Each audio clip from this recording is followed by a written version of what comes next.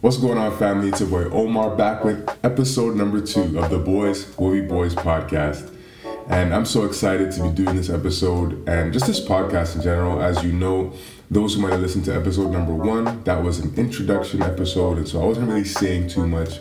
I didn't want to kind of come out with just kind of, I wanted to kind of ease into this. And so I wanted to just come out with a little intro episode and just give a little reason why I started this podcast. And again, it's to just start a community, build a community of men, that are seeking to grow, seeking to develop, seeking to be better than they were yesterday, and to learn from their own mistakes and the mistakes of others as well. And I will definitely be sharing a lot of personal stuff. I'll be sharing stuff that I have been through, stuff that I've learned in my journey of manhood, husbandhood, and for the little time I have in fatherhood. But definitely, I'm so excited to be growing and learning with all of you guys. There is an email address that I have that if you are interested in joining the community, you can join the community and join the email list. And I'm looking forward to putting some stuff together, some virtual events and stuff. Of course, that's the trend nowadays. And so we can do some virtual events where we kind of get together and just build community and connect with one another. And so you can hit my email at boyswillbeboyspod@gmail.com. Again, that's boyswillbeboyspod@gmail.com. All right, that's enough for the intro. Let's get into the episode. All right, so to start off the episode, I will be talking about sex and addiction. Episode number 2, to kick off the podcast, I'll be talking about the topic of sex, which I think is a huge topic that affects literally the entire globe, let alone just men. I think sex is something that we need to talk about and something that we need to contextualize and we need to frame, because I think there's been a lot of opinions around the topic of sex, and not only just the topic itself, but how it affects other areas of our life as men and within the family context and marriage context. So I think it's really important that we speak to that, and I just want to shed some light on what I believe is the right way and some tidbits that I think can help frame sex and how it can be beneficial and healthy as opposed to toxic and causing a lot of breakdown in our communities.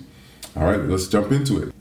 So family, sex is, I think, is a foundational part of family. Of course, from a natural perspective, from a biological perspective, none of us would be here if sex were never a thing. Our parents decided to come together and have sex, and that's the reason why we are all born.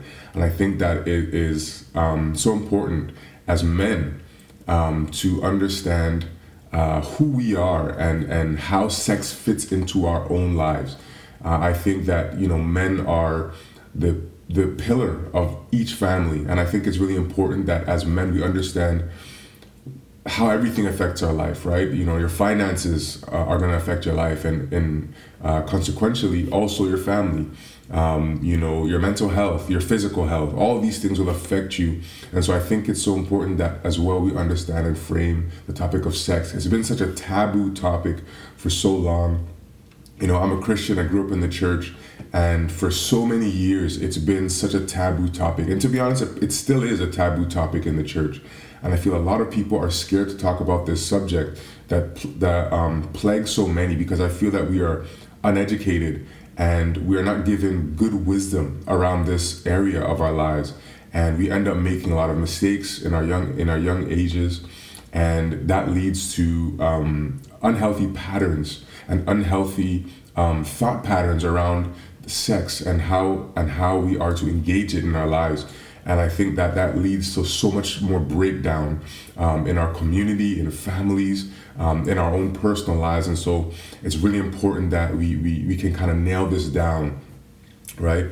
I really believe it's important as men that we are understanding holistically of how we impact the family. I really believe, again, that the father, the man, is the head of the home. He is the not the disciplinary, not just the what I say goes, but he's the leader of the family. And I think it's important that every leader must know their strengths, their weaknesses, and they must know how they affect what they are, covering, essentially, what they are leading, which is the family. And you're also your marriage, your wife in marriage as well. So it's important. I really feel as if the introduction of sex and the lack of wisdom around this area has led to many men being, I'll say, unprudent, if that's a word, or not careful enough around the area of sex. And so many of us, us particularly within the Black community, not just the Black community, but I want to talk to the Black community especially today. We have been very loose a lot of times with our thing, and throwing it out to as many women as possible, and it's as if it's like a badge of honor to wear this award for the most women slept with, and I think that's a very dangerous thing. And the reason why I think that's very dangerous is because you devalue yourself as a man. You devalue yourself as a human being. I think it's so important that we recognize that when you lay down with someone to have sex with them, you are literally connecting with that person in so many more ways than just one. I'll talk about myself here a little bit. I'm a Christian, like I said before. I wasn't always living the way that I should have been as a Christian throughout my teen years, but definitely I'll just say the Lord kept me throughout my teen years, throughout those wild years where all hell could have broken loose and I could have potentially had baby mothers. Let's just say that the Lord really kept me. And so when and even coming from this, talking about this topic and saying what I'm going to say, I no means I'm trying to belittle anyone that might have had sex before marriage or anything like that, or trying to position myself as a superior because I've not fallen into the same sin or anything like that. I'm just simply sharing what I think is best for our community. And so, anyways, let's move on from that caveat. But again, I was a virgin until I was married. I did not have sex until I was married. Again, I can tell you a funny story about myself. It's funny now, but there was this one girl in high school who I guess really liked me. I was really super buff in high school. I was like a football player, a rugby player, super fit. Those from my high school, shout out Bramley Secondary School. You remember those days back in, was it the late 2000s, I guess? Just before the 2010 era. It was high school was a jungle. I'll just say that and leave it there. But there was one girl who really liked me, and I remember she was like pushing me to have sex, and I was like really shook. And so we ended up going back to, oh man, my mom and dad might be listening to this. Anyways, mom and dad, hey, secrets are out now. But anyways, I'll continue the story. We ended up going back to my house and took her to my room. She was like insisting on going to, let's go upstairs to the room. And so I was like, okay, whatever. This is what guys are supposed to do, right? Like, guys are supposed to have sex. When girls are coming onto them, they're supposed to be loose. They're supposed to just take whatever comes, right? And so we went to the room, and so I was like a deer in headlights, honestly. In my mind, my heart was palpitating, my mind was racing, and I didn't even know what to do. And I remember she started kind of, caressing me and stuff like that, and I literally had no clue what to do. I froze. And so when I say I froze, if you know what I mean when I say I froze, fellas, I froze. And so nothing ever happened. And so I think that was like the only time that I came the closest to having sex before marriage. And I thank God that it didn't happen, because again, like I'm saying, there's so many things that happen when you do have sex and you are intimate with an individual. You're connected to that person physically, but also mentally and emotionally. You took a path to get to that point of having sex with that individual. And so you connected with them, you spoke sweet words to them, you shared ideas, you shared piece of your heart and who you are with that individual. And now, it's just like that. You know, you had sex and maybe you had it one time and that was it, or maybe you had it multiple times and it was a regular thing for you guys. But you know, if it's not within the context of marriage, then you are basically joining yourself to someone you have decided not to commit to, and you've decided to basically devalue yourself by giving yourself away to someone just for the season, or just for one night, or even one day, or whatever. And I think that is really detrimental, because not only do you have this person in your memory forever now, even if you do go on to get married, and have your own family and have children, but that person has you in mind as well. And I think that it's important that, you know, and so that person has you in their mind as well. And I think that can lead to you as a man, especially in the area of marriage or even single, trying to do the right thing, trying to move forward, trying to, you know, be focused in your life, and it can lead to so much temptation, right? And I think that, you know, I'll lead into this as well, where it becomes. And I think I'll also talk about the fact that it can be draining, right? Although I'm a virgin before marriage, I was definitely addicted to pornography and masturbation for a long period of my life, I'll say. And I know I'm not the only man to have gone through that. You know, pornography and masturbation seems to be something that really, really, really haunts a lot of us. And it's something that, you know, whether you're Christian or non-Christian, like you definitely have to face this demon, and it really is a struggle for a lot of men. And I think that it's so draining. You know, I remember a lot of times being in front of the computer or whatever, and doing the nasty, and just feeling so displeased with myself, and feeling so like, you know, oh, you gave into the temptation. And it's funny that, you know, I've seen a lot of people online, even non-Christians, feel the same way about this act. And, you know, it just goes to show that as human beings, as men, like, this is not what we're designed to be doing. We're not designed to just be throwing ourselves at you know, anyone just for sexual pleasure. You know, sexual pleasure is not the end all be all of our lives. And I feel as young people, it's been so paramount, and that's how it's, like, I guess, branded in our lives, that we take it as paramount. We take it as something so important that we have to make sure, like, you know, as a guy, if you haven't gotten laid as a single man for, you know, months or whatever, it's like, it's a laughing thing. Like, you laugh at that, you know, because, oh, you ain't got no game or anything like this. And it's like, that's the whole point of it. Like, you are running games as a grown man to try to get women to lay with you in your bed. And I think that is so draining. That is so draining. And I think that it really does affect the community, because now as men, if we're not focused on building our own lives, and instead on running games on women that we should be treating with respect, and treating with these women who, you know, we should be treating as potential partners, like, we should be valuing them, we should be upholding them on a pedestal, and really, really consider the fact that, you know, this is someone's daughter, and this is someone's future wife, this is someone's sister, this is someone's niece or cousin, and you know, it's when you think of the community that way, it really, really helps you to put into perspective how we treat each other, and not only that, but how you also treat yourself, because we have to treat ourselves with respect. We have to be try to keep ourselves intact and be a whole human being. And so it's interesting that we think that we can go into marriage, you know, having slept with all these different partners, and now you have committed yourself to one individual, when you've built a life and you've built a pattern throughout so many different years of sleeping around, searching for different women to sleep with, and being open to the idea of laying down and giving yourself away to many individuals, now to come into a pattern of giving yourself to one individual for the entirety of your life. It is damaging, and it is a broken mindset. It's a broken, I guess you can call it, system that we've created in our community. And I really think it haunts the Black community.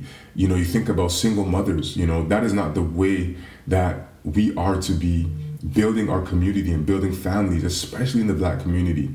You know, I recently got married a couple years ago, and just even more recently became a father.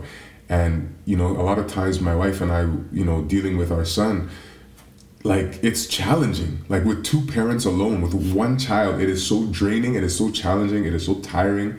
You have to work, you have to take care of yourself, you have to, put your own mind at ease and try to maintain your own hobbies and your own interests while also taking care of a whole nother human being who's the most demanding.